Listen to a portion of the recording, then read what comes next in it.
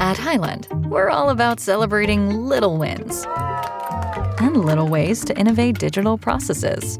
There's no customer pain point too small for us to help with. Maybe that's why more than half of the Fortune 100 looks to Highland to connect their content and data, improve processes, and turn little efficiencies into big wins for their customers and clients. Highland, intelligent content solutions for innovators everywhere at highland.com. In a world where movies were never safe to begin with, and the truth is stranger than fiction, starring Moral Bob, Drew Missen, and Andy Rouse. Conspiracy Theater 3000. Our impulses are being redirected. We are living in an artificially induced state of consciousness that resembles sleep. Something given has no value. Well, I got a couple of thousand goddamn questions, you know? The world ain't what it seems, is it, Gunny? I want to speak to someone in charge. The moment you think you got it figured, you're wrong. And force, my friends, is violent. They've been studying us for years, finding out our weaknesses. I want to lodge a complaint. You think you're safe and alive? You're already dead, everybody. They have created a repressive society, and we are their unwitting accomplices. The world is a business. You have no right to make people crazy. We've got to stop them! They're going to kill us all! How come I know so much? Their intention to rule rests with the annihilation of consciousness. What the hell is going on around here? Who are you people? They are safe as long as they are not discovered. That is their primary method of survival. Keep us asleep, keep us selfish, keep us sedated. We accept the reality of the world with which we're presented. All right, everybody, welcome back to Conspiracy Theater 3000. We have something new and different for you all. Now, you all know that the founding members of our little show were myself, Moral Bob, and Andy Rouse. Well, at the moment, Andy's really busy with his own podcast. He's got lots of things in the work and happening. So we wanted to keep the show going. So we've invited someone special on to come and join us. Ryan Dean, welcome to Conspiracy Theater 3000. Thanks, guys. Yeah, I'm very excited to be on and just talk a little bit about some movies, man. I watch movies all the time. And I am familiar with the, show that this was based on, right? Mystery Science Theater, all that good stuff. But yeah. I think what you guys here are doing is much, much better. So I'm happy to be a part of it, man. Thank you both for inviting me on. Yeah, man. Thanks for coming on. At all, mate. Right. Yeah. I think we'll get into some fun stuff. And I mentioned before, I really feel like, like the odd man out here without the red beard. I mean, like I'm really, really, feeling weird here, but we'll get through it. At least you have a beard though. So right. It'd be weird if I are bearded. Mustache. Right. Just the mustache is it's a strong look, man. That is like you are making a statement with just a mustache. And I'm not sure what that statement is, but yes, you really only have three choices with just a mustache. You're either a 70s porn star, you're a cop, or you're a pedophile. Right. Like, sometimes all three. I'm two of those things. Let the listeners decide which two. We'll post a poll. Yeah, okay. Yeah, man. So what are we getting into here today, man? Like, I'm real curious to see how you guys run the show. Just with somebody new on. I'm like I said, honored to be part. So let's see what are we getting into here? All right. So we're jumping into a little fan favorite and a huge favorite of Moral Bob's. Bob says a certain quote from this film in every single podcast I've been in with. Take it away, Bob. Welcome to Costco. I love you. It's Walmart. Walmart's the real version. I got mixed up with reality for a second. But yeah. So it is, of course, Idiocracy, 2006 film directed by Mike Judge. Idiocracy tells the story of Corporal Joe Bowers, played by Luke Wilson, a decisively average American who was selected as a guinea pig for a top-secret hibernation program, but is soon forgotten. Awakening in the future, so incredibly moronic, he's easily the most intelligent person alive. That is what we're breaking down today, ladies and gentlemen. Fan favorite, for sure, dude. I mean, how many times have you guys seen this movie? I've seen this movie. Oh, God, man. We used to watch it a lot when I was younger. I I've seen it probably no less than 10 times. Okay. I appreciate that. Drew, this came out the year I graduated high school, and I was one of the very few people who saw it in the cinemas, and I had a very short run in the cinemas too. And God, as soon as it came out on DVD, I bought that and I binge watched it at least 30 times within the first year. I thought it was goddamn hilarious. The Ow My Balls stuff, pure genius, comedy gold. Now, how does it register with Aussies? I'm real curious as to that, like with culture, anything culturally speaking. I'm wondering always like how something like that, because a lot of people don't know like Beavis and Butthead up there, I would assume, or down there. Yeah. Over there. Like how does it register?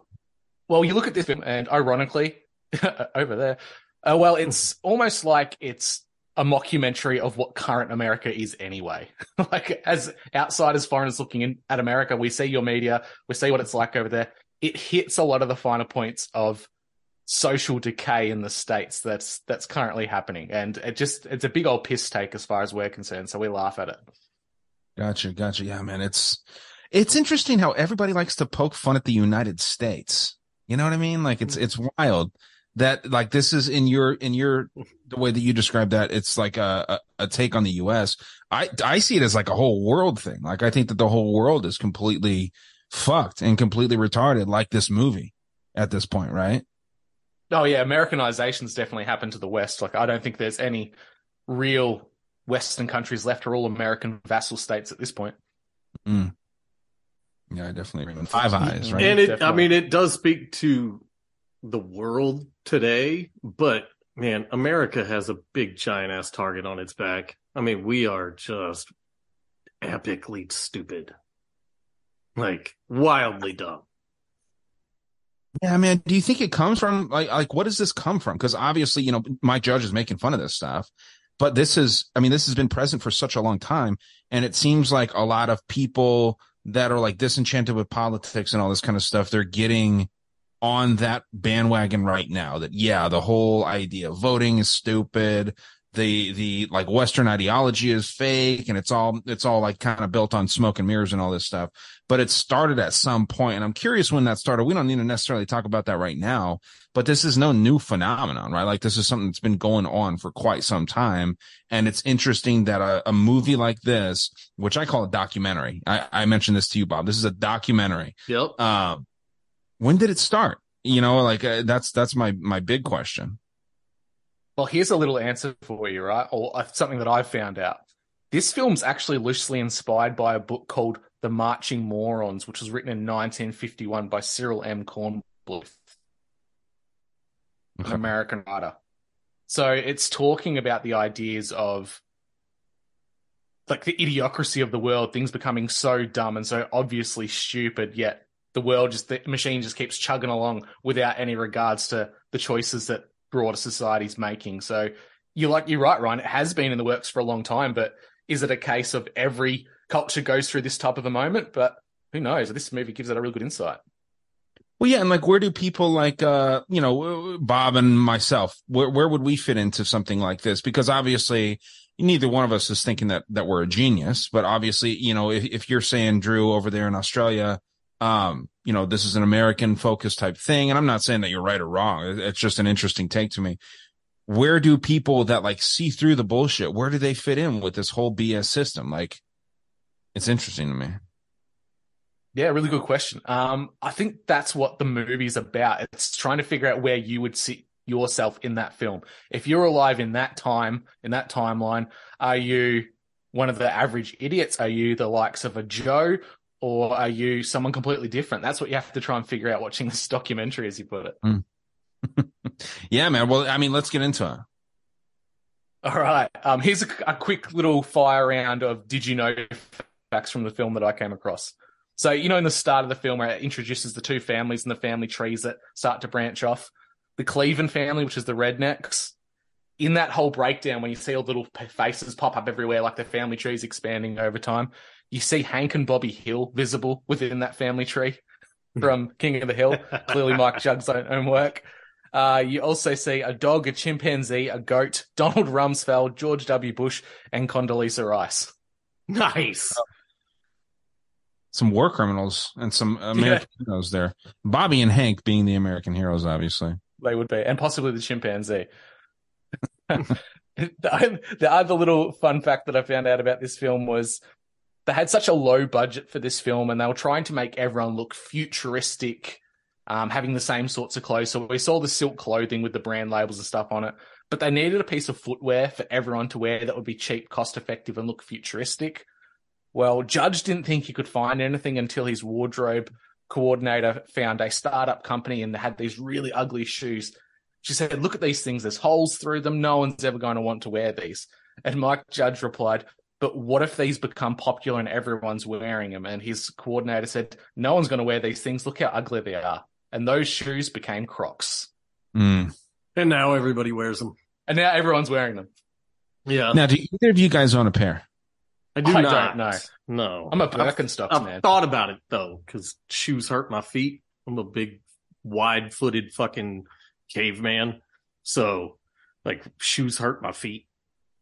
And I've heard that they're incredibly comfortable. I've never worn a pair. I will admit I have an off-brand. I have Walmart's off-brand, which they think they call Sharks, which I don't know if that's better or worse. But they are fairly comfortable. But I've heard that the actual Croc brand is just next level, like, comfort. And they also have those cool little pins that you can put in those holes now, too. Yeah, I had a friend that was a chef, and like everybody in the back of the house in restaurants wears Crocs because you're on your feet even all day. Doctors do. Yeah, nurses and doctors, yeah. So maybe it's not that dumb after all. Dude, you mentioned Hank and Bobby Hill too. Have you guys heard the theory that Bill is actually Bobby's real father? That he had an affair with Peggy? Did you guys ever? Yeah, well, they look the same. No. They look the exact same, and they're similar. They're kind of like both depressed. If you watch the show King of the Hill, you know, there's no similarity between Hank, the propane dealer, and Bobby, this like autistic type dude. And I mean, that's Bill to a T, dude. And there's references of Peggy actually cheating on Hank in some of the show. This is something really. Yes. Interesting. Interesting. The plot. I love those. I love those deep thoughts about stuff like that. Stupid shit, like deep thoughts about stupid stuff. It's like what I'm my life completely meaningless shit. Yeah. But yeah, man, continue. Sorry. Speaking of deep, meaningless shit that you focus on for too long, I have to break down the names again. I do this in every goddamn film, and 9 out of 10 times, the names seem to correspond with the characters and their character arc throughout the films. It's almost Joe like it's Bowers, not an accident. Almost like it's written on purpose, right? Yeah. Joe Bowers, played by Luke Wilson, is the average Joe of this film. So Joe is Hebrew for God will add, and Bauer is German for the word farmer. So it becomes God will add a farmer. And what does Joe do in the scope of this film? He solves the farming crisis. Are you Rita, farm or farm, like pharma or farmer? Farmer. So yeah, German for a farmer. Like he solves the crop problem. So it's his name literally means God adds a farmer and he solves the problem in the world. Rita, which is his love interest in the movie, can be derived from Spanish and Greek word. However, there's an Arabic variation of it which nails the name, which breaks down to the rain that comes after a long period of drought. And we find out in this film there's a huge drought and a dust bowl which is going over America. And it's not long after she appears through Joe that the rain comes back in the form of water on crops. And that's Rita, huh? That's Rita. So my most important question after hearing this information is like, what does Marg mean, or Marge? Because margarita, that's the first thing that came to mind when you said that. A drought, like something that's like, right? I mean, what is that? Yeah, right. You have to break that down later. When you're drunk, drunk, you're dehydrated and you need rain. Well, they're incredibly hydrating, but I mean, like, yeah, I mean, that's just, that's a very interesting thing that you found there. Where'd you find that, dude? Is this what you do? You break down these words and like how they line up with all these different characters with all these. Yeah. So I'll go through the etymology of names. I look at, go back to Hebrew, Greek. Usually it's the earliest variations of names. Right. Give it a definition or a meaning behind it. And most of the time they line up with the character's progression in stories, which is really interesting. Very interesting. I was looking into the term of music yesterday, and I found like the idea of muse, right? Like and muse versus sirens, and these two things were battling or whatever supposedly. And yeah, man, that's a very, very good connection that you made there. That's wild, dude. And the last one, the third major character in our film, Frito Pendejo. So frito is the Spanish word for deep fried or fried, and pendejo meaning idiot or arsehole, and he's the epitome of a deep fried idiot. So his brain's completely fried, he's dumb, and he's a bit of an arsehole in the film as well. So his name's kind of fitting there. Okay. I like it. I think I'd be that guy out of the three of us. I think Bob would be Rita. And yeah, definitely Rita. I think Drew, I think the Rainbringer, baby. Yeah, you've just got to put water on the crops; they will grow. Yeah, no. What are they doing on their Gatorade? Brondo. It's got that. It's what plants. It's what plants crave. Those electrolytes. Oh, dude, I thought about Brondo the other day. Man. I was my wife was on one of her chicken pages, I think, or homestead pages, and somebody said, if your chickens are having problem in the heat, give them some Gatorade. And I just instantly thinked Idiocracy, and I was like, we're gonna give chickens Gatorade? What chickens crave. Like really? And I just looked at her and I said, fucking Brondo. Pedialyte almost makes sense, though, I will say. Does Pedialyte not make sense? Well, sure, but there's chicken specific hydration stuff that you can put in the water that helps them retain the water better, and it's far cheaper than any of that shit. It costs like pennies on the dollar. I've had a bag that I've had for 2.5 years. Now, can you drink it if you need to? If I needed to, yeah, it's flavorless, so it's just vitamins and electrolytes that mix into the water. Yeah, so people crave. If you know a vet, that's where you get the cheap drugs. Yeah, that's where I get all my animal Xanax is the morphine. Yeah. God. So this movie opens up with a narration of the comparison of two families and how their family lines break off, and how it's really pushing a eugenics agenda in this film, the idea of selective pressures guiding an evolutionary path.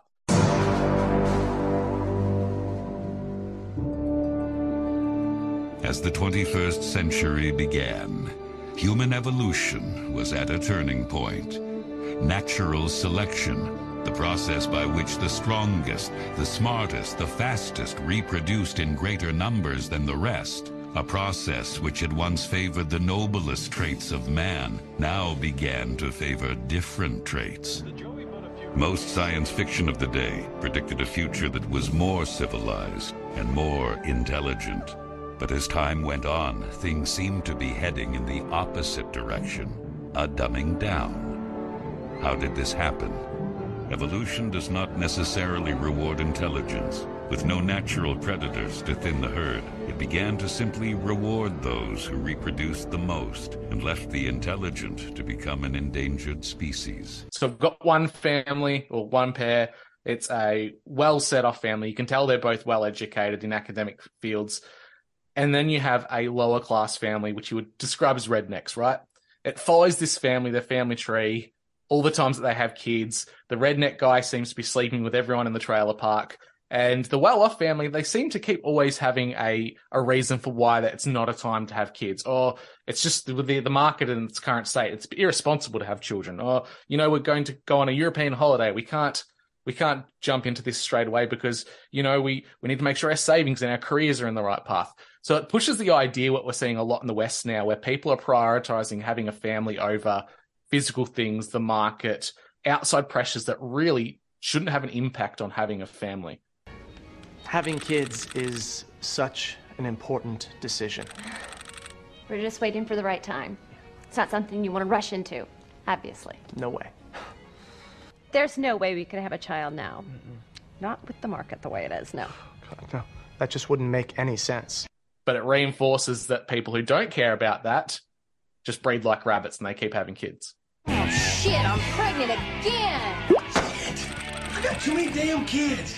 thought you was on the pill or some shit. Hell no. This is an interesting thing. Do you have kids, Drew? No, I don't. Not yet. Okay. Bob, obviously, I know you have kids. I don't know if we can disclose that. 5th one on the way. Wow. Okay. So I deem you as somebody that is not part of the whole system. What makes you, and this is a question like selfishly, I'm asking this, what makes you want to have kids, like multiple kids? Is it just the idea of you know? Well, in all honesty, the first 2 were accidents. Right. But once you become a father, your entire world and value system changes, and well, it should. Let me rephrase that. Absolutely. It should. And you focus on that. And then I had my 2 kids, and my wife had her 2 kids when we met, and then collectively we had 4. And then we're having our first together. And it's just it's because I'm like the military and I never pull out. Yeah! I'm gonna fuck all of y'all! That's my boy! There you go, dude. I thank you for your service, honestly. But I think it is interesting that that is kind of a narrative that's out there, is that, like, just, dude, you've seen these people out there, these fat people that have 20 welfare kids, and they're chaining them around, and they're like just using these kids for meal tickets, essentially, right? Oh yeah. Obviously, yeah. I'm not even trying to imply that would be what you're doing, Bob. Like, obviously, you know me, but like, dude, there's a lot of people that do that shit. And I think that that's actually a very, very interesting point in the movie, where they say, like, the intelligent people are not breeding, the stupid people are, right? It's a hot take, but I think it's actually kind of valid in some instances. Oh, for sure. Yeah. I mean, dude, I pay child support to a welfare queen. So, ooh. Well, yeah, so I'm quite on the other side of the coin on that one. I don't collect anything from the state. But I think it's pretty common that homestead farmer types have lots of kids. That's pretty common. Mm-hmm. You meet a lot of farmers and homesteaders and rural people that have tons of kids. And, city folk may think that we're stupid, but we're smart enough to not live in the city. So, well, those are, like, historically speaking, those like redneck types, in quotes, air quotes, those redneck types are the stupid people. Obviously, I don't agree with that. I think that the people that go to college and get their doctorates, I think that they're more brainwashed than anything else. But society will have you think otherwise. These people living in farms and doing their own thing are the stupid ones. So that movie is kind of playing into that mainstream narrative that poor people are breeding like crazy and all that shit. That's a good point. It's funny. It had the unintended side effect in Australia. We had a thing called a baby bonus, where one of our previous governments gave out $1,000 to every family that had a new baby. And it wasn't the people that were well off. They didn't need the money, so they didn't have kids. So it was the people that didn't have money, pumped out a whole heap of kids within a short period of time, and they spent all that money on televisions and God knows what else. Because, dude, it doesn't take a rocket surgeon to know that, a kid is going to cost a lot more than $1,000 to raise. What kind of incentive is that? Well, it's the same as when they did the whole freaking jab shit, and they were telling people they'd give them a burger, a beer, $200 gift card, They were giving all sorts of shit away for that thing, and people lined up. Yeah. Yeah. Wild, dude. Wild. People can be bought off so easily. And, like, I don't think people really realize how easily people are bought off. Not to go off on a mild tangent, but it takes very little to buy most people. I mean, dude, you could pay anybody. Hey, feds listening, you could buy me. I am available for purchase. You won't like my price.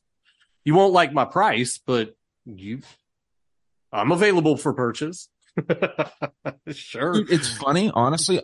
Obviously, we're not trying to go off on a tangent. So you're totally Rita the whore. Totally Rita the whore. You're selling your ass on this. Dude, obviously, we're not trying Rita to go was hot in that movie, so it's fine. Rita's a She ended up being the first lady, man. So yeah. No, she's definitely very attractive. Much more attractive than Jill, our current first lady over here. But I will say, again, not going off on a tangent here, but everybody does have their price. I was talking with Ghost, and like there's that transgender that Snorlax looking motherfucker. Gorlock is what it goes by. Yes.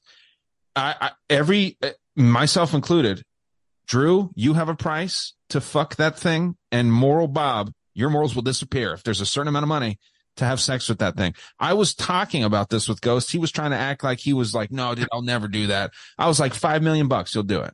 That's life-changing money. That's the thing. Like, everybody has their price. $1,000 to have a kid. Well, if that's your own reason to have a kid, that's a very warm Gatorade and a handshake. Hot Gatorade and a handshake. That's my favorite thing right there. I want to say something now, but it is super off topic. I mean, it's on this topic, but not on the movie topic. I'll go ahead and say it, and then we can get back to the movie because I want to see Ryan's reaction. All right. Would you let Shaquille O'Neal fuck you in the ass? Yes. Gay! For $5 million. Yeah. But here's the kicker. If you come, you don't get anything. Why would I come, Bob? Would you come? The prostate. That was a little too long. No, I think I'm glitching, but the reason that it would be hard to not come is because of the prostate. Okay. So for the record, I have heard that he's like abnormally small. The bigger, the better in that circumstance, because it's not going to feel good. Right. So, yes. Yeah, absolutely. And it's Shaq. I mean, there's a lot of worse people that it could be. You know what I mean? So, yes, $5 million. You had me at would I let Shaq fuck me in the ass? Yeah, that I would do for a hot Gatorade and a handshake. And this is how we segue into the rest of the film. We see Fuddruckers gradually over time become buttfuckers. And that whole sign and the wordage of that company changing to buttfuckers kind of emphasizes how the intelligence of humanity and the lowbrow comedy of it evolves over time as, air quotes, the dumb people keep reproducing. Which is it's really interesting because it's almost a link back to what the America's Spanish is compared to European Spanish. So for the people who don't know, at one point there was a Spanish king who would speak with a lisp. So all the other elites and the nobility would copy his lisp because he was the king, he was popular. And it ended up creating two variations of the Spanish language. So in Latin America, it's what's considered the rural country variation of that language, and what's in Europe is considered high class. But it all came back from one idiot person not pronouncing their words properly. So we see that in this film with the Fuddruckers into buttfuckers over time. So yeah, they'd say like Ibiza instead of Ibiza, right? Yeah. Which is gracias. Yeah, gracias. Yeah, it's like yeah, exactly. Like you got a lisp, like your teeth are too big or something. It's so dumb. It sounds so bad too when you hear somebody try and like, no, use the Spanish dialect. It's like, no, that sounds. Yeah, dude. No, I heard that in high school growing up, and but I don't see how you get Fuddruckers to buttfuckers. That's a jump. Well, that was the you joke. See the progression over it. Yeah, like we even used to say it when we were kids. We like, hey man, you want to go get a burger at buttfuckers?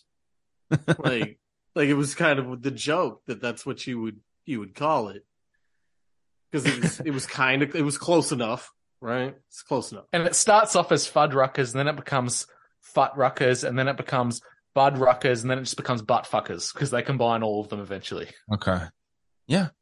I mean, I guess it makes sense, man. Evolution, right? Well, right. What this movie really proves is that majority always rules. It's not the smartest. Sure. It's not the best. It's not going to be anything but the majority. Like, it is the tyranny of the majority. Whether they're dumb as fuck or smart or evil, it's always going to be the tyranny of the majority. And I think what it really plays on is that it's always, the majority is always ignorant. Like, it's like also it's playing to the lowest common denominator. Like, right. Anytime you're trying to get to a majority, I would say it's just getting to like 40%. It's getting it to where like the vocal people will go out there and they'll spout out their opinions or their forced opinions, right? Mm-hmm. It's not even half of the population. It's just, I mean, like, look at who's kind of controlling the world right now and who's siding with that side of like the one world government. I don't think most people want that. I don't think most people want globalization. Maybe I'm wrong. I'm not willing to die on that hill, but I will say most people don't want their kids brainwashed, and even people that don't have kids don't want their kids brainwashed in these weird things that we see in schools right now. But if you watch the news, it would seem like that is the case. It would seem like most people are tolerant of that because there's a small minority of people that are pushing that idea forward. So it's not even about taking a majority. It's not even about taking half. It's about taking the vocal people and pounding these ideas in their head and saying that you're right. You've got the big money behind your ideas, and that's that. You know what I mean? Yeah, it just shows how easily the masses are swayed. You know, they're just swayed easily. Yeah. Yeah, it pushes that whole idea that emotions drive the majority in their thinking. Like Family Guy does a really good one at Lois when she runs for politics. Mrs. Griffin, what do you plan to do about crime in our city? A lot. Because that's what Jesus wants. 9/11 was bad. I agree with that. What are your plans for cleaning up our environment? 9/11. What about our traffic problem? 9/11.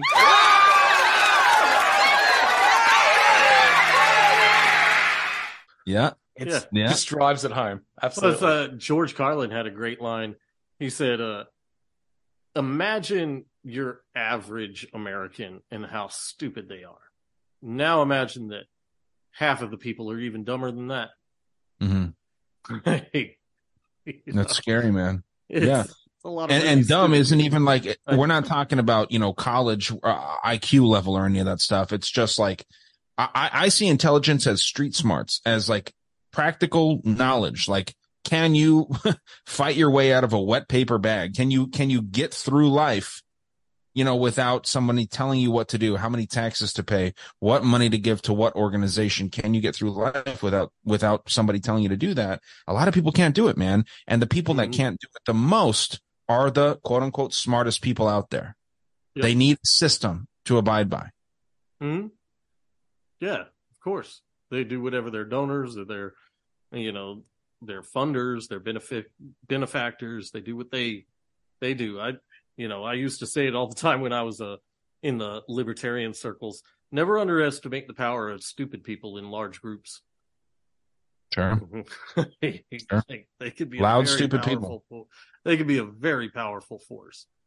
And we see it in said movie. And this is where we see the start of the movie kick off, where the idea is the military wants a way of keeping its best, its brightest, its strongest soldiers, because for the majority of their careers, they never actually engage in wartime and their skills are wasted. So it starts off with this military panel where an officer is presenting his idea to a group of generals about freezing soldiers in their prime and saving them for warfare when they're needed. And it's this whole idea of having people frozen in a cryostasis to save them for later. And he goes through how he found his two people to test it on, a man and a woman. He finds Joe, which is the most average guy in the entirety of the American military. He goes off scales, his IQ tests, his physicals. Everything about him is exactly average, making him the perfect candidate. Then they can't find someone in the military, so they need to find a private contractor, someone from the private division. And they find a whore named Rita. And to get her on board, this military man, this officer, has to jump on board with this pimp named Upgrade, spelt with a double D for a double dose of pimping, and get him on side. And it goes through this really funny spiel about how he had to gain his trust and get on side with him. We had a little less luck in finding a female researcher's dream within our ranks, and were forced to look into the private sector. This is Rita. Like Joe, she has no immediate family. Rita agreed to participate in this experiment in exchange for dropping of certain criminal charges and a small fee. We did, however, have to come to an arrangement with her pimp, a gentleman who goes by the name Upgrade, which he spells thusly. With 2 Ds, as he says, for a double dose of this pimping. Upgrade agreed to loan us Rita for exactly 1 year and keep quiet on the matter in exchange for certain leeways with the local authorities in running his pimp game. First, however, there was the difficult challenge of gaining his trust. Collins, can we skip to the technicals, please? Sure. Let me just finish here. You see, a pimp's love is very different from that of a square. Collins! Fine. We'll move on. It is a fascinating world, though. Because a pimp's love is very different from that of a square, Ryan. Did you know that? I have experienced it firsthand, I think. And yeah, dude, this is, like you said, where the movie really starts getting going, because it's all breakdown up to this point, right? Like, you're kind of getting like the build up to like the modern time. How did we get to this point of the movie, right? So we see he's drinking he's got little slides and he's like, would you just get through it? The other military advisors in the panel, like, just get to the point. He's clicking through all these slides where he's drinking with the pimp. He's on the streets. He's throwing down gang signs. And he moves on, they approve it, and it gets to our first character, which is Joe. And Joe is in the most average job in the military. He works in like the records room. He sits down there, doesn't want to go anywhere, and his higher up tells him he needs to move on. He's like, I've got 5 more years to retirement. Can't you just swing something so I can sit here? I don't have to listen to anyone. I can't mess up. I can't make mistakes. It's perfect for me. He says, don't you realize when the general tells you to stand up, get out of the way, or follow, you're supposed to do something? Yeah, I get out of the way because I don't want to be in anyone's way. Because that's a test, man. You fail every time. Dude, yeah. There's like literally no limit to how accurate the damn movie is, honestly, man. And how many people do you know that do the bare minimum just to co-spy? They don't want to apply themselves or push themselves to do better or be better. That's the awesomeness of this film, is it hits the average worker who wants to co-spy. Not that's a bad thing, but it doesn't show any kind of progression in people wanting to better themselves. It's just go with the status quo. I think that's what Bob was kind of mentioning before. You've got the average majority who are just happy to go along to get along. What's the system we live in? You know what I mean? Yeah. In school, I had no, like, what's the reason to really try to get an A in school? You know what I mean? Like, when you're in school, what's the reason to get it? Obviously, if you can kind of like, forecast your future a little bit or jump yourself to the future, you can see, yeah, maybe I can get a scholarship and blah, blah, blah. But it's so much easier to like just sit there in the moment and enjoy the socializing and all these things. And so many people try really hard and still don't get to that high level. Like, there's no accurate way, or I don't know what the proper way to say it, maybe like a quantitative, or I don't know what the proper way to say it, but just because you try hard and you do a good job doesn't mean you get rewarded for it, right? So there's no real reason. And a lot of people in the workforce too, that's the same thing. I felt like that in my old job. What's the point of going above and beyond? I'm going to do the bare minimum here because I'm not passionate about it. And B, even if I do a good job, I might not even get rewarded. In my current job and in my current like spot of work, I'm enjoying it. So like that gives me reason to do it. But I'm very lucky. I feel very lucky to be in a position where I like my job. 99% of Americans, and I would venture to say people in the West as a whole, most people don't really enjoy their jobs, dude. So what's the point of trying hard? So yeah, it's captured really well right there. And we see it in society today. Nobody's good at anything anymore. Customer service is dead. Like everybody's just kind of.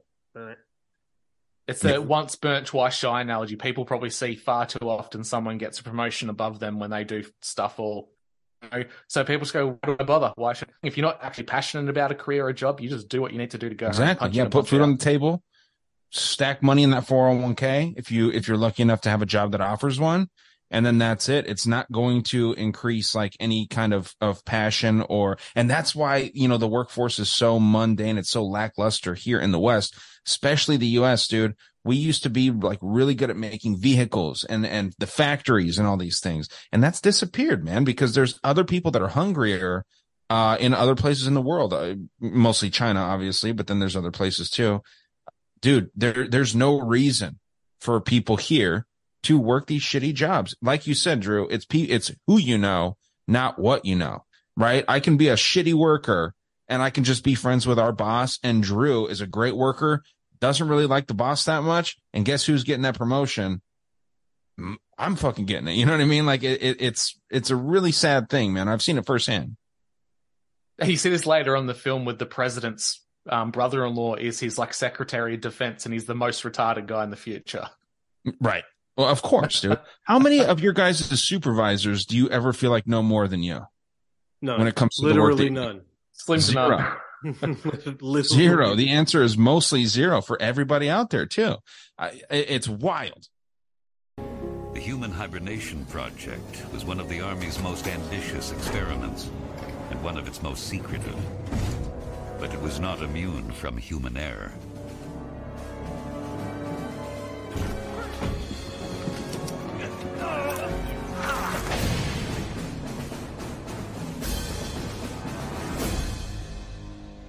Soon after Cullen's arrest and the massive scandal that followed, the base was closed.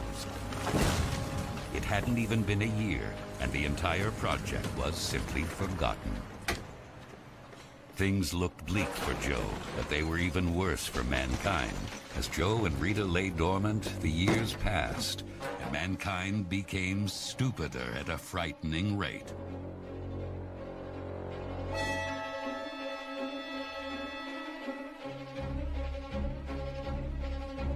Some had high hopes that genetic engineering would correct this trend in evolution.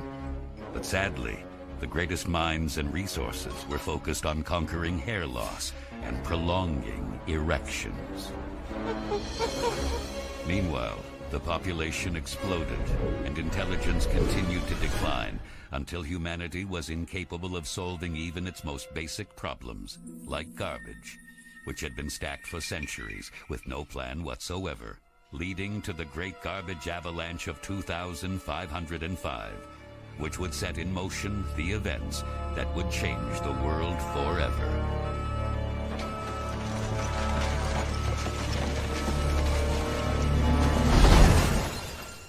So we jump forward now. It gives us a bit of a time leap forward about what's happened in cryostasis. So our officer who started up the program gets arrested for trying to run a sex ring on the military base, and the MPs arrest him. And because it's such a big scandal, they just demolish the base and build over the top of it. So the people that are inside this cryostasis get forgotten about. And it jumps forward into the future saying the problems that are hitting humanity, because people are so dumbed down, we can't even solve the most simplest of problems, which is how do we get rid of our waste?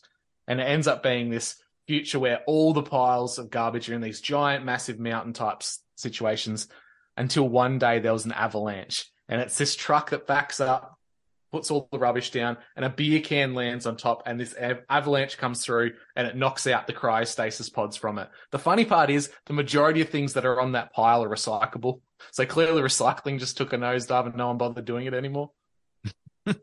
Well, that's the thing, dude. I think actually something that might go kind of missed. Like a lot of people might not see that recycling and trash is the same thing here. Like, I don't know if it's the same over there in the US, but they take the stuff, like you get your 2 bins. Most places you got to pay extra for your recycling bin. You're supposed to put your cardboard, your clean plastic, all that stuff in the recycling bin. It's all going to the same place. You're just feeling a little bit better about yourself. And then like companies like Waste Management, which is the big one here in the US, I'm sure you know that, Drew, but Waste Management just, I'm sure gets all kinds of tax credits for saying like, oh no, we're making people recycle, but everyone knows damn well that stuff is all going to the landfill, right? If there's a tiny bit of yogurt on your lid and you throw it in the recycle bin, they can't use it. Yeah, it's trash. So you got to rinse it out, which isn't that wasting water? I mean, this is full idiocracy right here. Like it's all BS, dude. Wild. And so, yeah, that's something that might go missed by a lot of people. I actually missed it until you mentioned that right there. A lot of recyclables end up in the trash, and that's going to, obviously add to the heaps in the landfills. Our local councils are a bit more suave about it. They get kickbacks and like carbon credits from the government for recycling X amount of tonnage. But the money that they got from the government, they used a third of that to send it to China, and they paid the Chinese to take the recycling from us, and it just ended up in the oceans. So that was a big scandal over here. You're absolutely right. Not a whole lot has changed between now and the possible future of Idiocracy, where it all just ends up in the waste pile anyway. Yeah, I mean, how not to jump the gun here. Maybe this is something that you were going to ask later, but like, I mean, I think we're there, dude. I think we're fully there already. Maybe there's a couple things that we're missing out on as far as the movie goes, but we're there, dude. We had a wrestler for a president. You know what I mean? Like Donald Trump was, literally in the WWE. Bad. But you could go back to the 80s when you had an actor as a president. You had a cowboy president at one point, right? So it's been in the works a long time. So our pod shit about Ronald Reagan. A lot of people get upset with you about that. I know, right? Not Ronald. So we end up with the pod opening up in a pod of a house. It's this strange little house where everything's provided. There's a chair with a toilet in it, tubes for water, drink, tubs of just like gruel that he's sticking in his mouth. And Joe starts to awaken from it, not knowing where he is. And the responses he gets back from Dax Shepard, who plays our idiot character in this pendejo, he's like, shut up, I'll fag your face. He's grunting at him. It's the lowest denominator of conversation while he's watching shows like Ow My Balls, which is just an hour-long episode of a guy getting hit in the nuts multiple ways, which kind of reminds me of what Jackass was. That when I was watching this again, it just reminded me of the shit we watched as teenagers because of Jackass. Yeah, but for some reason we felt like that was a cultural movement, right? We felt like it's like, wow, these guys are rebels doing this. And Margera beating the shit out of his poor his dad. I mean, yes, Margera's a piece of shit. He ate himself, into this position. But man, isn't it sad? Like my dad used to hate me watching that stuff, and I'm sitting there laughing as a delinquent little middle schooler. And it's literally a dad trying to take a shit on a toilet and bam, just punching him in the stomach and the head while he's trying to take a shit. Like that, there's no culture there, but we thought it was hilarious. I always thought that was really, I always thought that shit was really sad. Like, hey, God, dude, like, you're just going to let your kid do that? Like, do you know that you're going to be a millionaire because of it? Like, right. Like, what is that? Are you afraid of reprimanding your child? Like, fuck, man. Have you guys seen, you mentioned Family Guy earlier, have you seen the clip of Stewie doing that to Peter? Hey, I'm Stewie Griffin, and I'm going to be kicking my dad's ass all day today. What the hell? Stewie! No, stop! Knock it up! Come on! Come on, Stewie! You're acting crazy out there, man. Yeah, it's a shot-for-shot remake of Bam with Phil on the toilet just slapping him. Yeah, and Peter's like, "Oh, Stewie, what are you doing? Come on, man." Like you're out of control. Yeah, man, it's tragic, and it's tragic that a lot of kids were inspired by that, and it created a really, really shitty generation, man. Like my high school graduated 2009. My class was like very, very high in like heroin overdoses and just heroin usage, like people going to rehab for heroin. It was that caused a lot of trauma. It's white kids with zero struggle where their parents want to be a part of their life and they want to create a problem. So like, well, I'm going to beat the shit out of my dad. I'm going to be an asshole. I'm going to call my dad a fag, even though he's sitting there and he's trying to provide for me. These kids are creating problems because they're seeing those things on the TV, man. And we saw it as culture, but it's just idiocracy straight up. Like that's what it is. It is. And this is where we see our character trying to understand the world that he's awoken into. He gets thrown out the window by Pendejo and he's wandering the streets trying to find out what's going on. He's trying to communicate with people.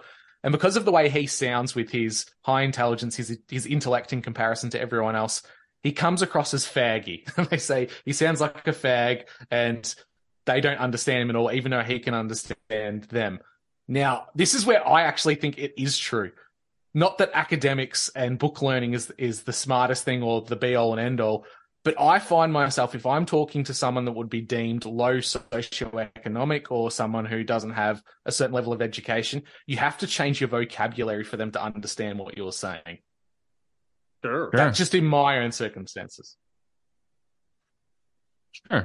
What were we going to say, Bob? It's called mansplaining, I think. Mansplaining. Well, it's only when I talk to women, so yeah, that's fine. Yeah. Right.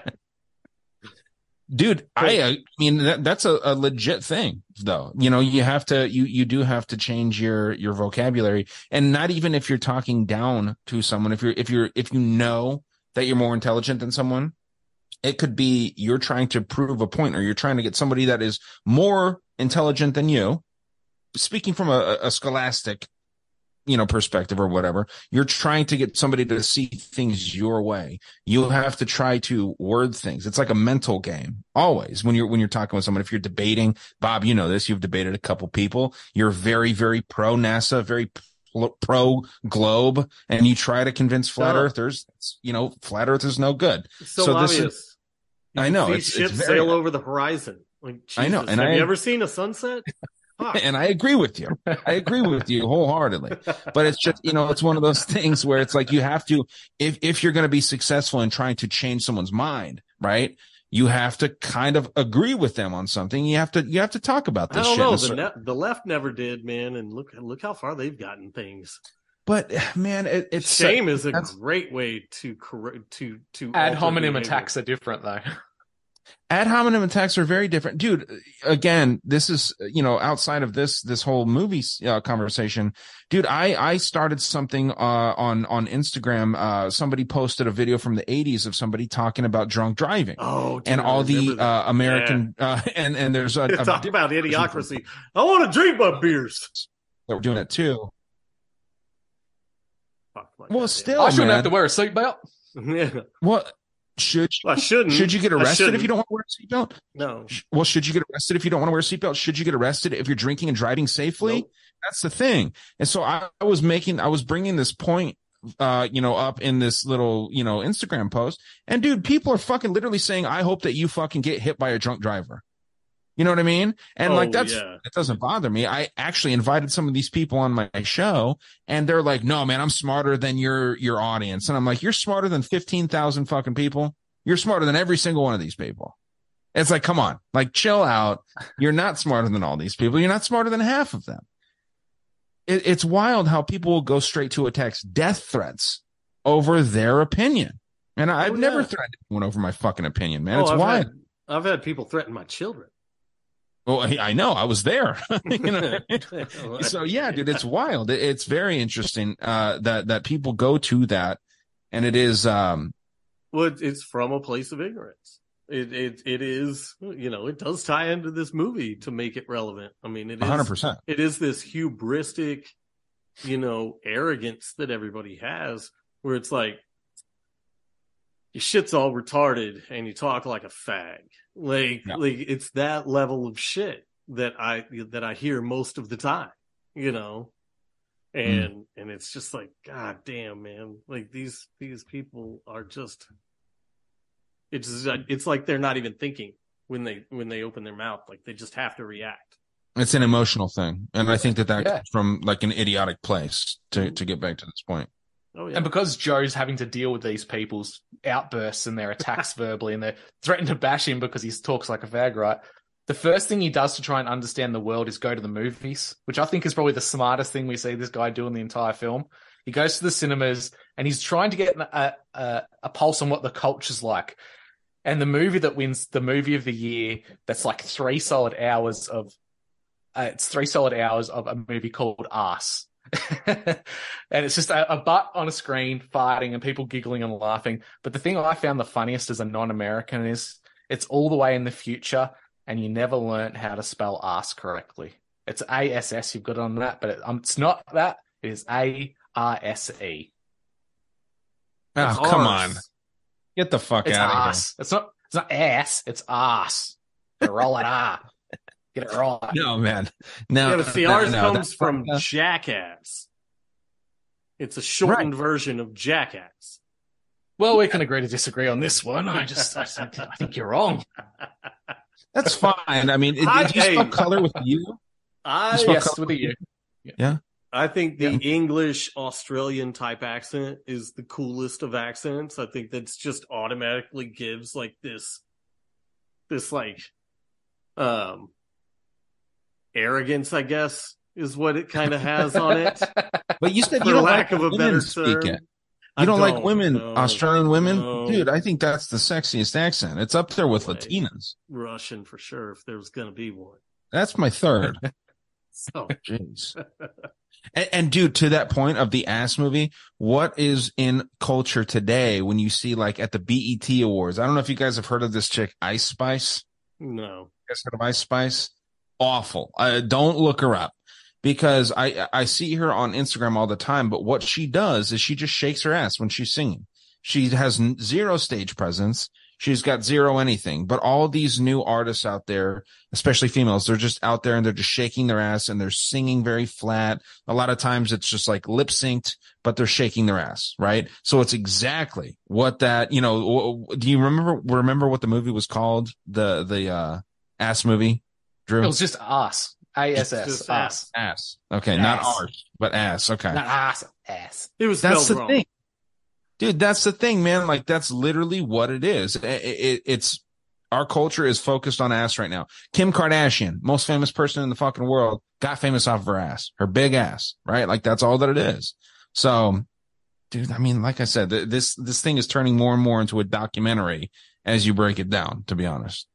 Even all the companies that he walks past, like Starbucks and like life insurance companies, things that had a set purpose, all divulged into being prostitution, strip clubs, Sure. whorehouses. And we see that emphasis of sex sells. It's gone to the extreme in this future. We start to see that our character is starting to feel unwell, so he goes to a doctor's. And he's lined up there. There's people everywhere. And he walks in and he starts telling this nurse what's wrong with him. And she's looking at him like a stunned mullet. No one's behind the wheel. She's like very vacant. And she's looking at all these responses. And he's saying like, I woke up and I got my body sore. And she goes to a picture of a body that has like ache marks around it. And then my head hurts and there's a knife in the head and a gunshot. It's all these types of things you'd see on an early childhood kid's toy. It's basic symbols. And she presses the one that he says is a headache. And then an automated response comes up and tells him where to go. So the technology of the world's even been put in place that it needs bare minimum interaction. We're starting to see that with how advanced our technology is at the moment. Those conveniences are going to kill us in the end. Fuck. That's absolutely true too, obviously, right? I mean, how many convenient technologies are just completely ruining our lives? We're sacrificing freedom for convenience. And that's not even, I don't think, in my opinion, debatable. I don't know where you stand on that, Bob. Oh, yeah, dude. We've sacrificed everything for convenience. It's awful. Like, there's nothing you can do that isn't poisoning you. There's nothing, and it's all, like, where were we driving? There's a little county not far from here that used to be really rural, amazing. It was in the middle of the woods. It's where the Renaissance Festival was. And there was nothing out there. And now there's a ton of neighborhoods. There's a fucking gas station every like 2 miles. And it's why do you need gas stations like every 2 miles? And it's legitimately like every 2 miles, like maybe 4, but I doubt it. And it's like, why? And then you'll see a sign in a vacant lot and it's like, coming soon, new Chevron. And it's like, but I just passed 3 gas stations. Like, what are we doing here? And this was the middle of the woods, man. This was forest. Like my whole childhood. Well, that is the place that you need gas stations more often than the city. I will say that. But one movie that you guys brought up, I think it might have been your first one, was They Live, right? And it's tragic that could be reality. Just the possibility that could be reality, that there's all this like sub-programming or like this shit that is touching your subconscious, where, instead of looking at this sign that says, Chevron, right? But it says like consume, you know what I mean? And Pizza Hut, consume, all these different things, the money, this is your God, right? It's all very sad that could be a reality, that somebody or something created this whole system that we're all a part of. We're a part of it doing this, right? We're not doing this just because, obviously it's a fun thing, but we're all doing it to get information out there and hopefully, gain some kind of income. I would assume most people do that. we're all part of it by engaging in this system. It's sad, dude. It's very, very sad that it's even a possibility that it's real. Yeah, I think it's more real than not. Sure. Once upon a time, it was all kind of satire and was like, oh, that's never going to happen. This is ridiculous. But now it's staring us right in the face, and it's just like, oh shit, man. Yeah, man. It's tragic, all here, and it looks guided, and that's the one thing that Idiocracy just kind of skips over, is that deterioration is intentional. It's sure. designed that way, and they kind of make it just seem like it's because stupid people breed a lot, and it doesn't go deep enough into that problem, but it's a guided downfall. It's intentional. That's the beauty of breaking down these movies. It's not any one thing or any hidden symbolism in one film. It's multifaceted. If you could pick like maybe 4 or 5 films that have a Venn diagram, it's something in the middle that all of them have in common. That's probably the key point. That's what's going on in our society. Right. Yeah. Overlap. Right, so overlap Truman Show, Idiocracy, 23. They Demolition Live. Man, Wall-E, They Live. Wall-E. That's my dog's nickname. And Drew, you're like this. His name is Ozzy. His real name is Ozzy. Spelled an O. Ozzy, but I call him Wally all the time. Dude, I don't know if you guys watched that movie that I recommended. This is a shorter film, but it's the Confessions of a Time Traveler. It's on I haven't yet. Yeah, dude, I'd love to talk with you guys about that because, the way that they break that down, it is very interesting. And you mentioned Demolition Man too. The idea of like the no contact. I'm surprised that there was no contact, referenced in Idiocracy, because they hit on a lot of things, the stupidity of people. How did they not touch on like handshakes are going to be bad? You know what I mean? Like that's the biggest way that I can tell what kind of a man you are. If I shake your hand, right, and you give me a good handshake, maybe that's old fashioned of me or whatever, but I can absolutely tell what kind of man you are if you give me a good handshake. Now, yeah, every once in a while you get that awkward handshake where you didn't squeeze properly and you fucked up and, you gave one of the wet fish handshakes. And then if you're a fucking man, you say, oh, dude, I got to redo that. I've done that many times myself. I've given a fucked up handshake and I'm like, oh, dude, we got to redo that. That's a sad thing when you just do the fucking fist bump, man. That's such an ingenuine, or disingenuous, if that's the proper term. It's such a sad way. And it's just a matter of taking something where maybe we start off with hugs and then we're doing handshakes and then we're going to do fist bumps and then we're going to go like elbows and then we're going to do hey, some shit like that. It's stupid, man. This, the aliens, what are we talking about here? So yeah, man, it's all about just breaking us all apart. I think less contact. Yeah.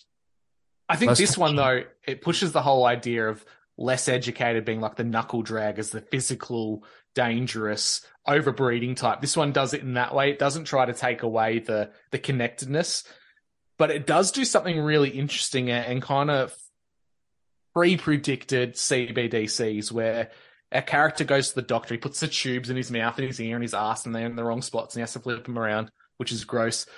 But he goes to see his doctor and it's Justin Long and the doctor's like, don't want to sound like a dick or nothing, but your chart says you fucked up and you talk like a fag and your shit's all retarded.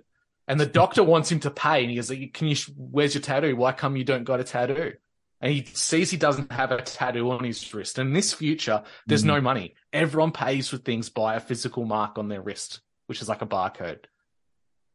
So it's telling, very telling of what they're trying to bring in now across a lot of countries. Yeah. There's so many movies like that too. And Demolition Man, they don't have money either. What is that? The idea of, because we keep hearing this, but it hasn't really come to fruition yet. I'm not saying it won't, but yeah, the idea, it seems like a lot of these science fiction, especially these dystopian movies, like it or not, Idiocracy is a total dystopian movie, right? Of course. So, all these other ones are similar. They all have that kind of recurring theme where it's like, There's no money. You got to use the mark. Obviously, it's following the Bible. But why, if, for people out there that think that like Christianity is bullshit and the Bible's bullshit, why would all of these different cultural things follow that ideal if it was all stupid, if it was all fake?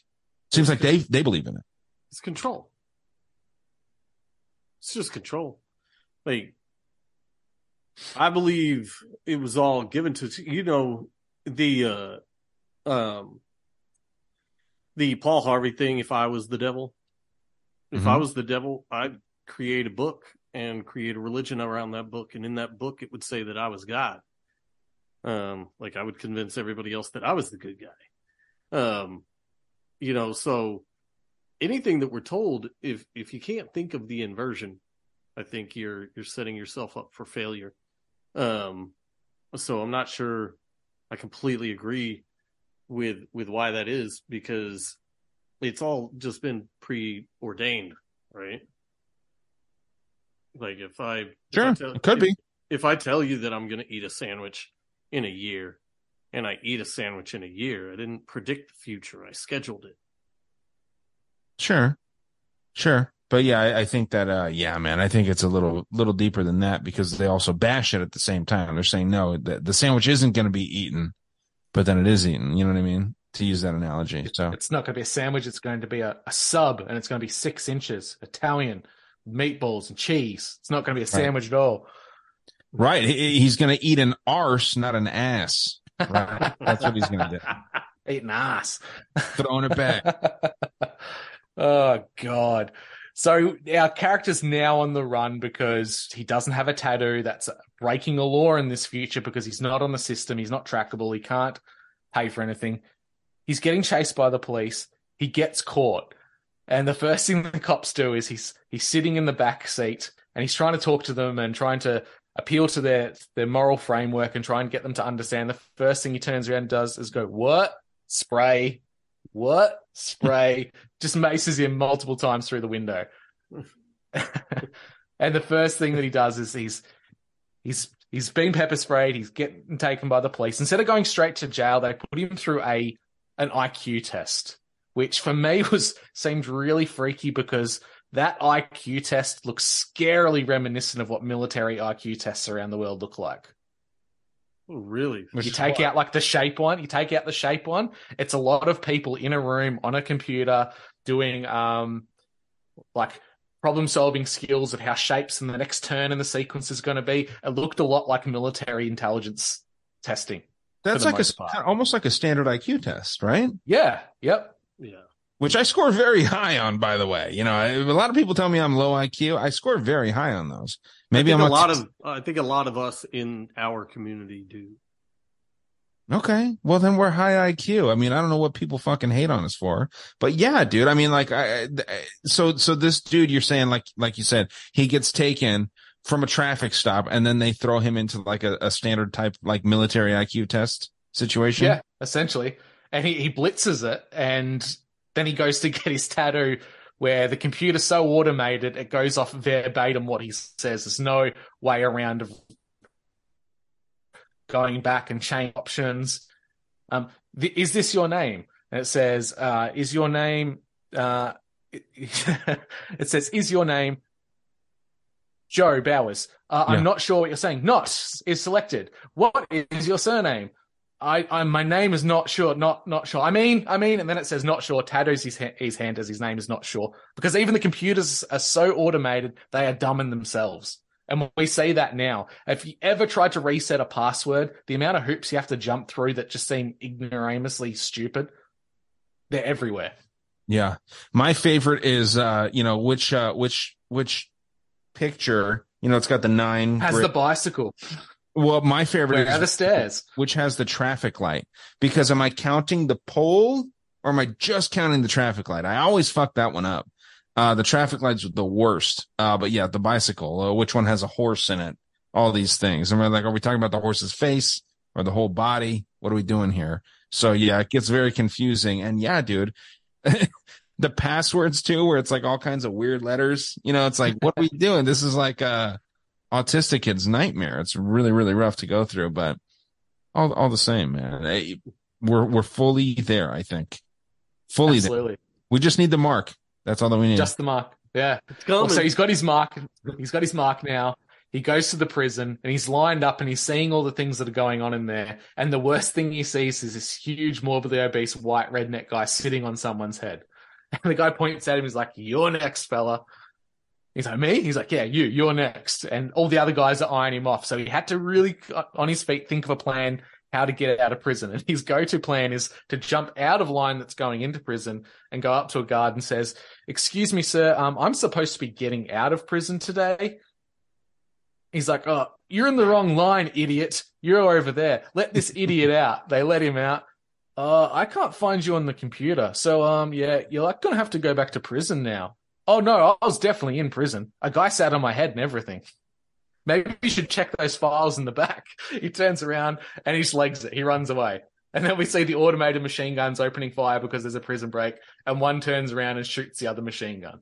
So even the technology continues to be stupid. So with that being said, do you think that AI is ever going to be able to take over like humans' jobs from a full perspective? Only within the realm they're programmed to. And that's the problem. There's a bit of a theory going around at the moment that AI cannot understand autistic people because they can't determine what their next step or the next thought is going to be. They can't map out their interactions with the AI. So if we see increased rise in autism, maybe AI will never take over because it will never be able to understand humanity. Well, that could be also why schools play such a good, like a huge part, right? Trying to get everyone to think the same way, right? If there's some computer that's trying to tap into the way that people think from a mass scale, like think of it like a hive mind type situation. If everybody agrees on facts, that is a very harmful thing. I think there should always be like, healthy disagreement, respectful disagreement. People need to know how to fight. People know how to disagree with each other. No ad hominems, no violence, right? I mean, you can have a conversation with people. And I love violence. I think, I love fights. I think that there is a place for violence. I think that, I'm not one of these fucking pacifist type people, but people need to be able to have conversations where they can disagree in a healthy way, with zero threat. You know what I mean? And not feel like they're, being spied on after they disagree with somebody online. That's a weird thing. It's a weird time that we're living in, man. And we're seeing this stuff when if you have to feel like you have to agree with everybody, man, we're getting to this point where everybody is going to feel pressure to agree.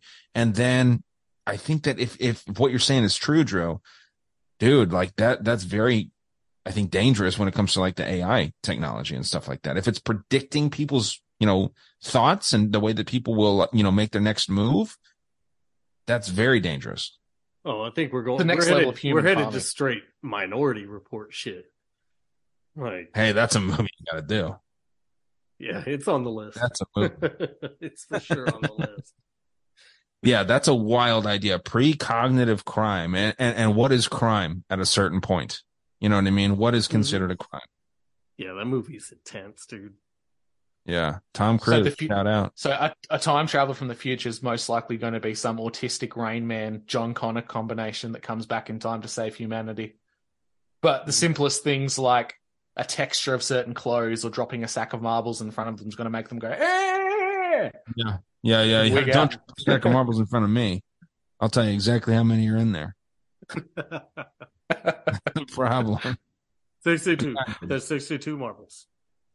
Start rocking back and forth. I'm rocking, yeah. Hitting my head. Yeah, man. Scary, dude.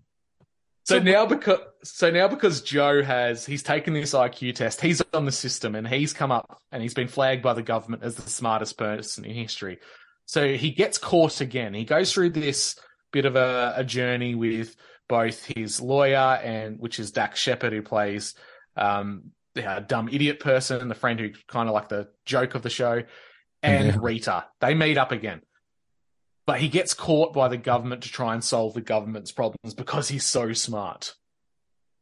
And the problem of the age being that the crops are all dying. There's a dust bowl. It's very reminiscent of the Depression Everyone seems to have a job in this situation, though, but the food's not growing, and it's not growing for a reason, because they're putting Brawndo on everything. Brawndo. It's what plants crave. Yeah, this is the really It's even in the interesting water thing. fountains. Like when they go to, it's like literally the only thing anybody drinks is Brawndo. Even the cows are drinking it. The only place where it exists is in toilets, and that's the joke of the movie.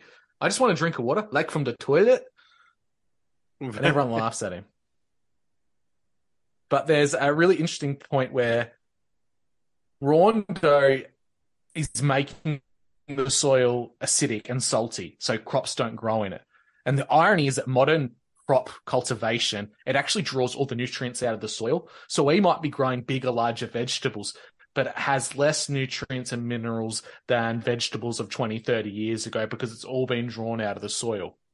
You throw in top of that, there's a brand new way that the World Economic Forum wants us to capture carbon. They use a chemical process in the soil where they lace it with a compound that absorbs carbon, and when it does so, it turns that element into salt. So they're salting the earth without even realize the implications of what it's going to do to our food production. Which it would make it explode, right? Sorry? Salting the earth would make food production explode, wouldn't it? Later? No, salt would actually make crops in an ability to grow because the earth is salted. Anytime you salt the earth, things won't grow. In the past, they used to do that to stop weed growth. If you salt the soil, vegetables will not grow in it. Interesting. Oh, yeah, it no, makes me think of the saying, the salt of the earth. What do you think that means? Well, yeah, it's supposed to be a good thing. That's actually what I was thinking of. But yeah, it's supposed to be a good thing. But yeah, if you're the salt of the earth, it just means you're a dumb dipshit working your shitty job. It sounds like. Yeah, because I mean, salt mines are barren of life. Nothing can grow there. If you go to salt mines, there's salt mines that are like hundreds of years old that are just like barren. Perfect. Interesting. Yeah, no, I would think that'd be the opposite. That's wild. Good to know. And it actually gives the breakdown of this film a little bit of back history. The narrator tells us what's happened. How did Brawndo get to a point where they were putting their Gatorade style drink on everything everywhere? Brawndo actually took over the FDA, the FCC, and it's kind of the stand-in of what a Monsanto or a big pharma corporation is in this film. They're so big and powerful, they buy out all the regulatory bodies and put themselves everywhere that it can possibly be. And the biggest threat to the profit margins of Brawndo was water. So they bought out all of the systems that they could possibly use to put it everywhere.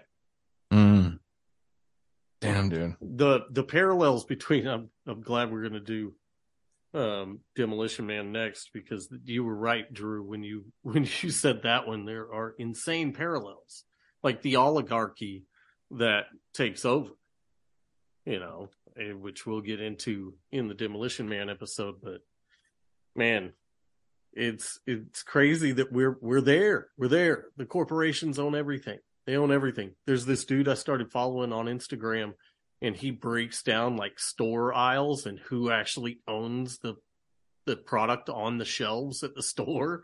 And like half of it's freaking like BlackRock, Vanguard. The other, 30% is like JP Morgan.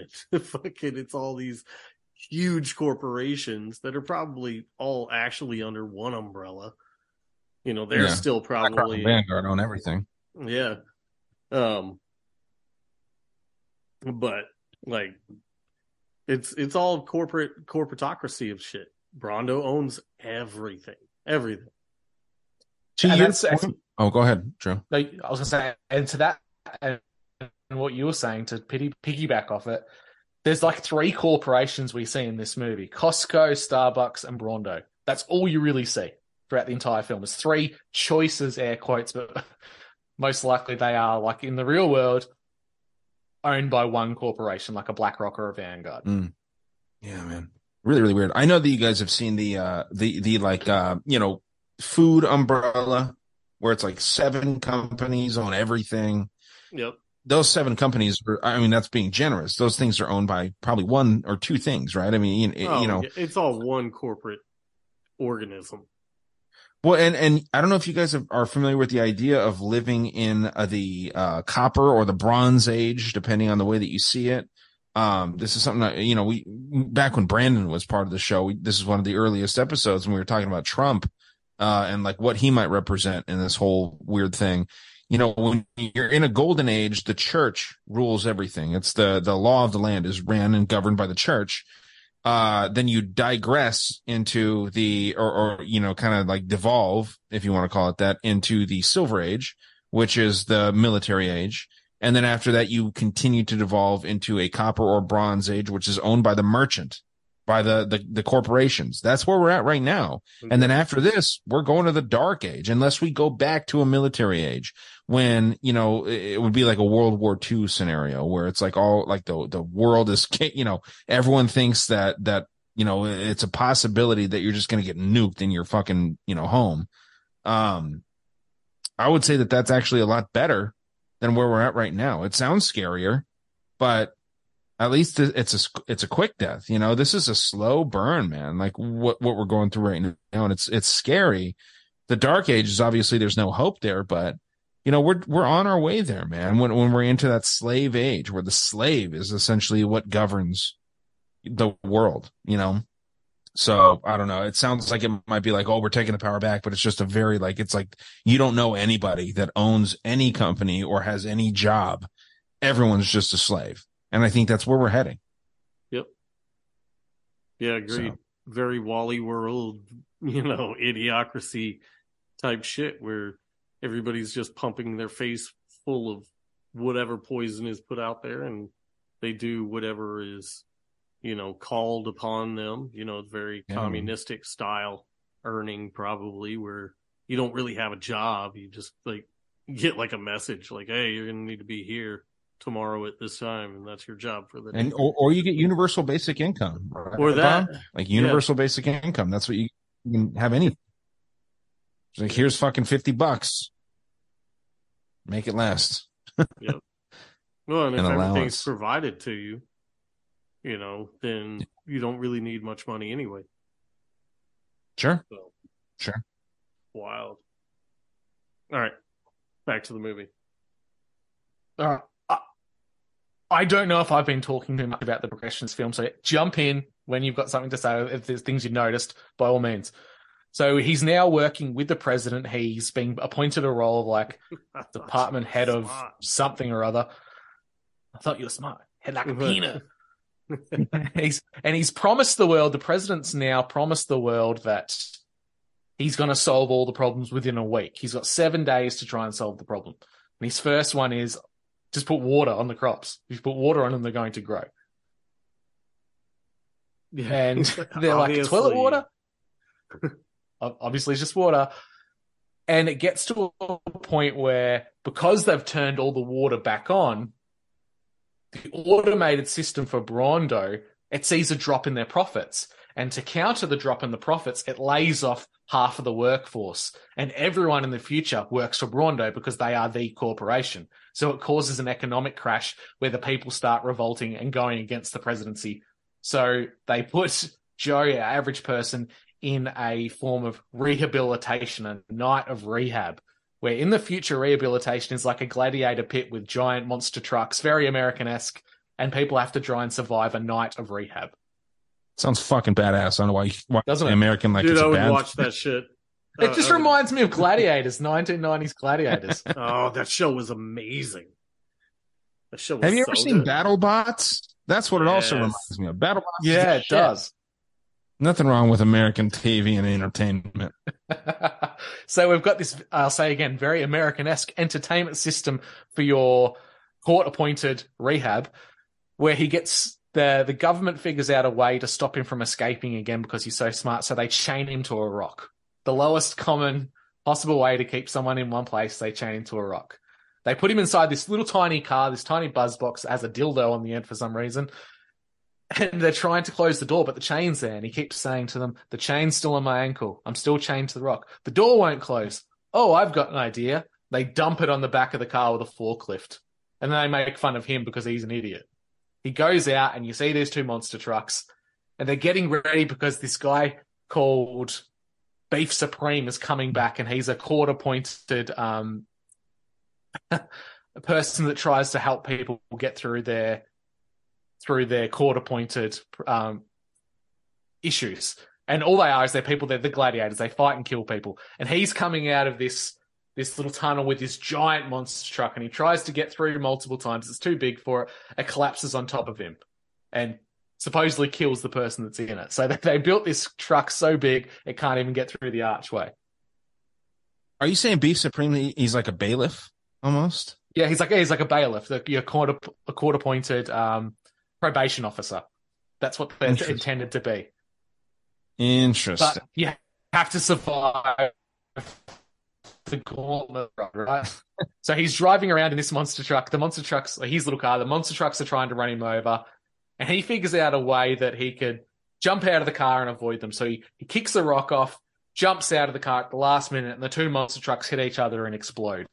There you go. Meaning he's won. He's won his court-appointed trial, and he's starting to speak to people and trying to get to their heart and get them to empathize. And they all start laughing at him because he's a fag. And this is when we see Beef Supreme climb out of the rubble. He's got his rocket launcher and his flamethrower. And this actor's actually played by Andrew Wilson, which is Luke and Owen Wilson's younger brother. So this character comes into it. He starts shooting at him. He dislodges the chain from the rock because he blows it up so many times. And as he's appealing to the people one last time, like, where's the common decency, the blah, blah, blah, all the niceties of the world, Beef Supreme turns to the crowd and goes, and everyone laughs. He does the gay limp wrist. Everyone loses it, laughs at this guy to the point where he's fighting for his life again. But our Rita character, the love interest, she notices the plants are starting to grow again. And a big thing happens where the cameraman gets a hold of the camera with Pendejo, and they film all of the crops again to prove that he's won. And the president gives him a pardon. And at the end of the day, he saves the world. The crops are back. Everything's solved. All is fine in the world. He starts to have children with Rita, which are the smartest kids on the planet. And so, after serving a short term as vice president, Joe was elected the president of America. Frito became vice president, and Rita, the former prostitute, became first lady. Today I step into the shoes of a great man. A man by the name of Dwayne Elizondo Mountain Dew Herbert Camacho. Under President Not Sure's leadership, a new era dawned. You know, there was a time in this country when smart people were considered cool. Well, maybe not cool, but smart people did things like build ships and pyramids, and they even went to the moon. And there was a time in this country, a long time ago, when reading wasn't just for fags, and neither was writing.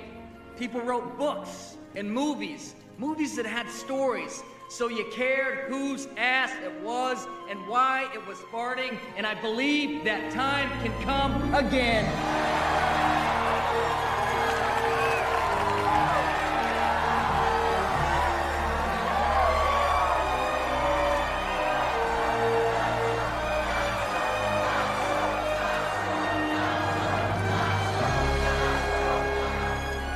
Joe and Rita had 3 children, the 3 smartest kids in the world. Vice President Frito took 8 wives and had a total of 32 kids. 32 of the dumbest kids ever to walk the earth.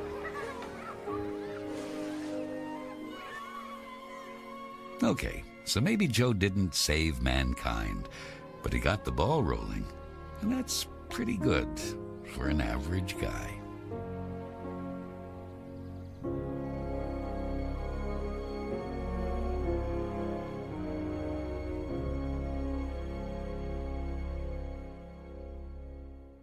Wild. That pretty much brings our movie to a conclusion. It takes the average person of today to be the smartest man of the future. Yeah. And I don't think that that's even a problem. And, you know, I think it's interesting that the movie did so bad in the box office. It was horribly reviewed by people when it actually came out. From what I saw, like 3 theaters were, you know, where they aired it the first week. Made like not even $500,000 in the United States, 50,000 international. Worldwide, we're talking like barely 500,000. That's horrible. And now, like you say, and like we say, this is like almost a documentary, dude. And it's a cult Like, classic. People love this. it's a film for what it does. very much a cult classic. So yeah, man, that's kind of what Mike Judge does, though, right? Like Beavis and Butthead, it's not like brilliant shit. Office Space is another example. Office Space is Office cool. Space is one of my favorites. Great. Yes. Yeah, dude, that's such a good fucking movie. The scene where they beat that printer to death, or the copier, is just brilliant. But yeah, man, like, PC low letter. What the fuck does that mean? Yeah, we're gonna need you to come in on Friday and then again on Saturday. Yeah. Hey, you do a good American accent. I was actually gonna say I would like you to sign off on my behalf, and I'll sign off on your behalf. I can do a pretty good Australian accent when we're done. Oh, we'll have to give that a go, definitely. Bob, did you notice anything else in this film while you've been watching? You're the guy who's seen this more than anyone on the planet, I'm sure of it. What's your big takeaways from this film? What I usually tell people is that, and something we may or may not have mentioned, is this future is 500 years in the future. We're already there. It's barely been, less than 2 decades, just over 2 decades since this movie came out, just over 2 decades. It has happened in rapid succession. And man, I think we're going to blow right past where they're at in Idiocracy. As far as anything noticeable, like I said, I didn't get to rewatch it. So after you said that you found some stuff, I didn't get to kind of go through with a fine tooth comb. If you tell me what you found, it'll probably register that I saw it. Just the majority of stuff we've kind of been talking to as we've been talking about it. We've had those conversations the whole way through. Ryan's been propping this one up really well. It's those ideas of it's trying to sell to the viewer that the only way to be smart is to be academically educated, and the average working schlub is an idiot, a moron. It reinforces the idea that having kids is irresponsible in the modern day and age. It's pushing a lot of those things that we see today when you've got all these machines and things that can do the jobs for you that children traditionally Yeah, working the mill, doing all that stuff, that old stuff, right? Yeah, man. Crazy. It's the future. What about you, Ron? What's your takeaway from this? Dude, my takeaway, honestly, not only is like the average person today going to be the smart one in the future, and it's not only the average person today, it's the average like critical thinker, the average person that's out there, just kind of thinking for themselves, maybe pushing back on authority. But I think if you're going to put a gun on my head, you're going to tell me like, what are you taking away from this movie? I'll say right now, it's like, don't follow the system. Like the status quo is wrong. You know what I mean? Like that's to me what this movie says. If you follow society, we're not evolving, we're devolving.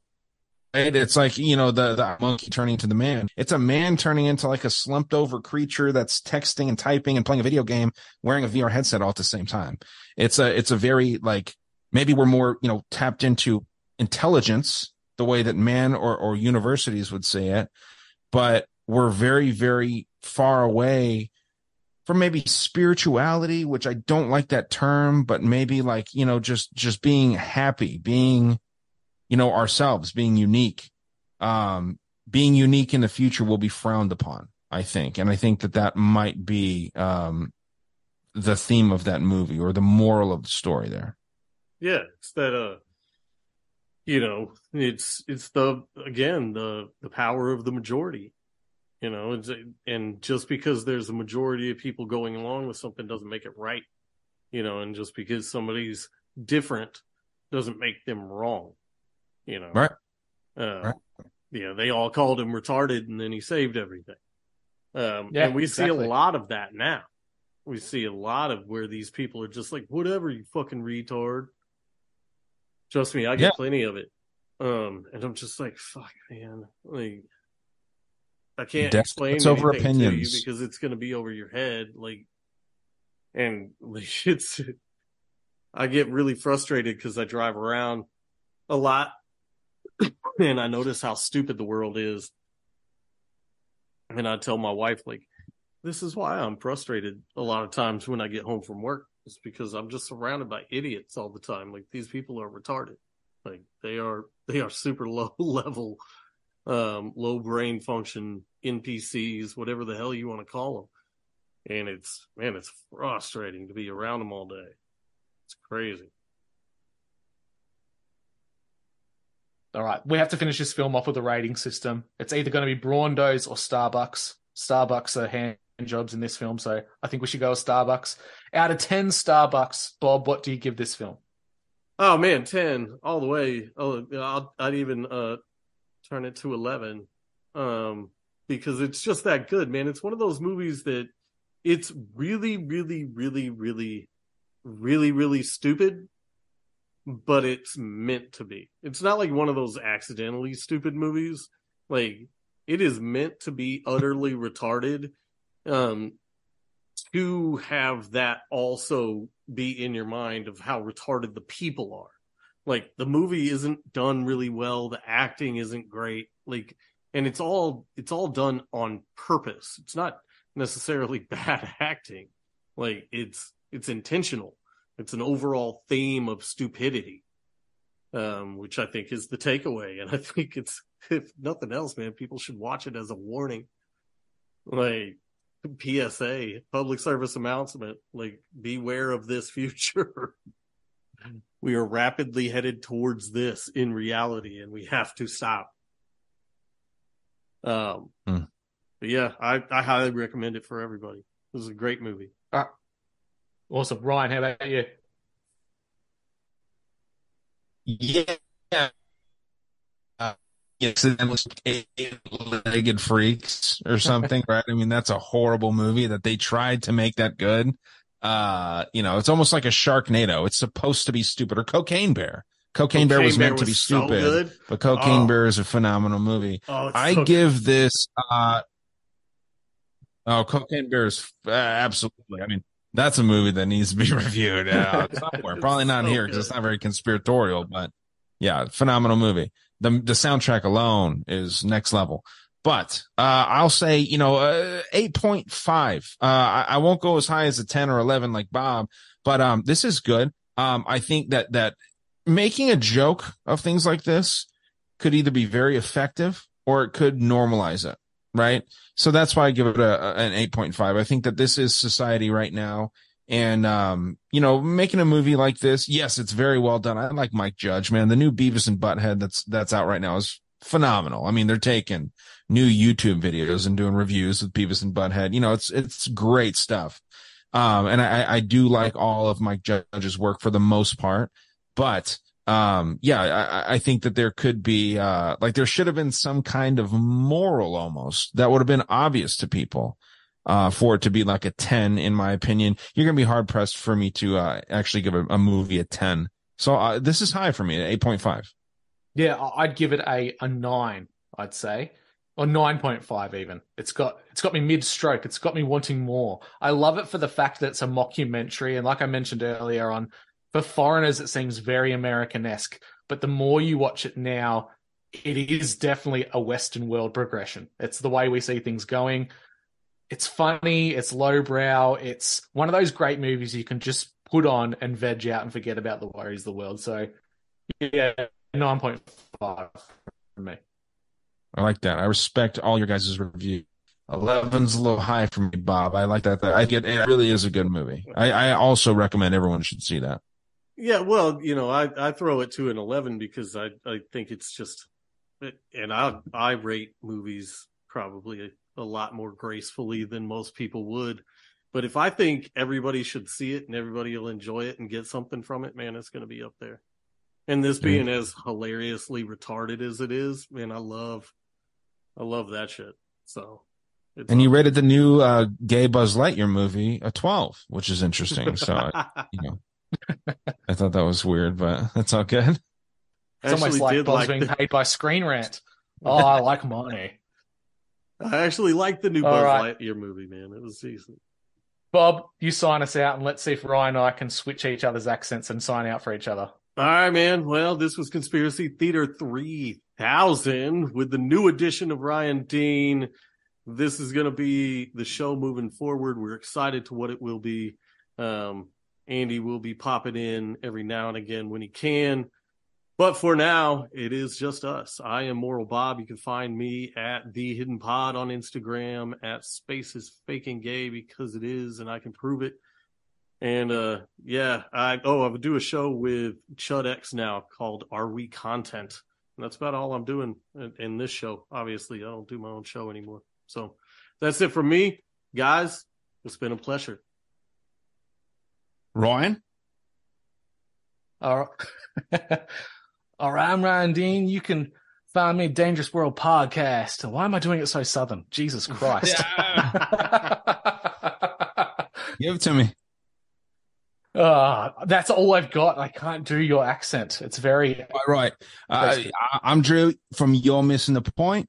This has been another episode of, Conspiracy Theater 3000.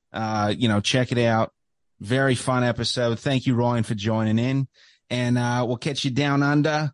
I hope I don't get killed by a stingray. That'd be bad, right? Steve Irwin joke. Maybe lowbrow. Big UFC fight. We got Alexander Volkanovski fighting this weekend. He's from Australia. He's from down under. Ryan, thank you for joining. Maybe you sign off proper there. And Ryan D from Dangerous World Podcast. You can find all my work. Hunt with Ghosts. That's a great one. We do news stories. So check it out. And you can get a warm Gatorade and a handshake. Thanks, Ryan. Signing out for Drew Missen. You're Missing the Point.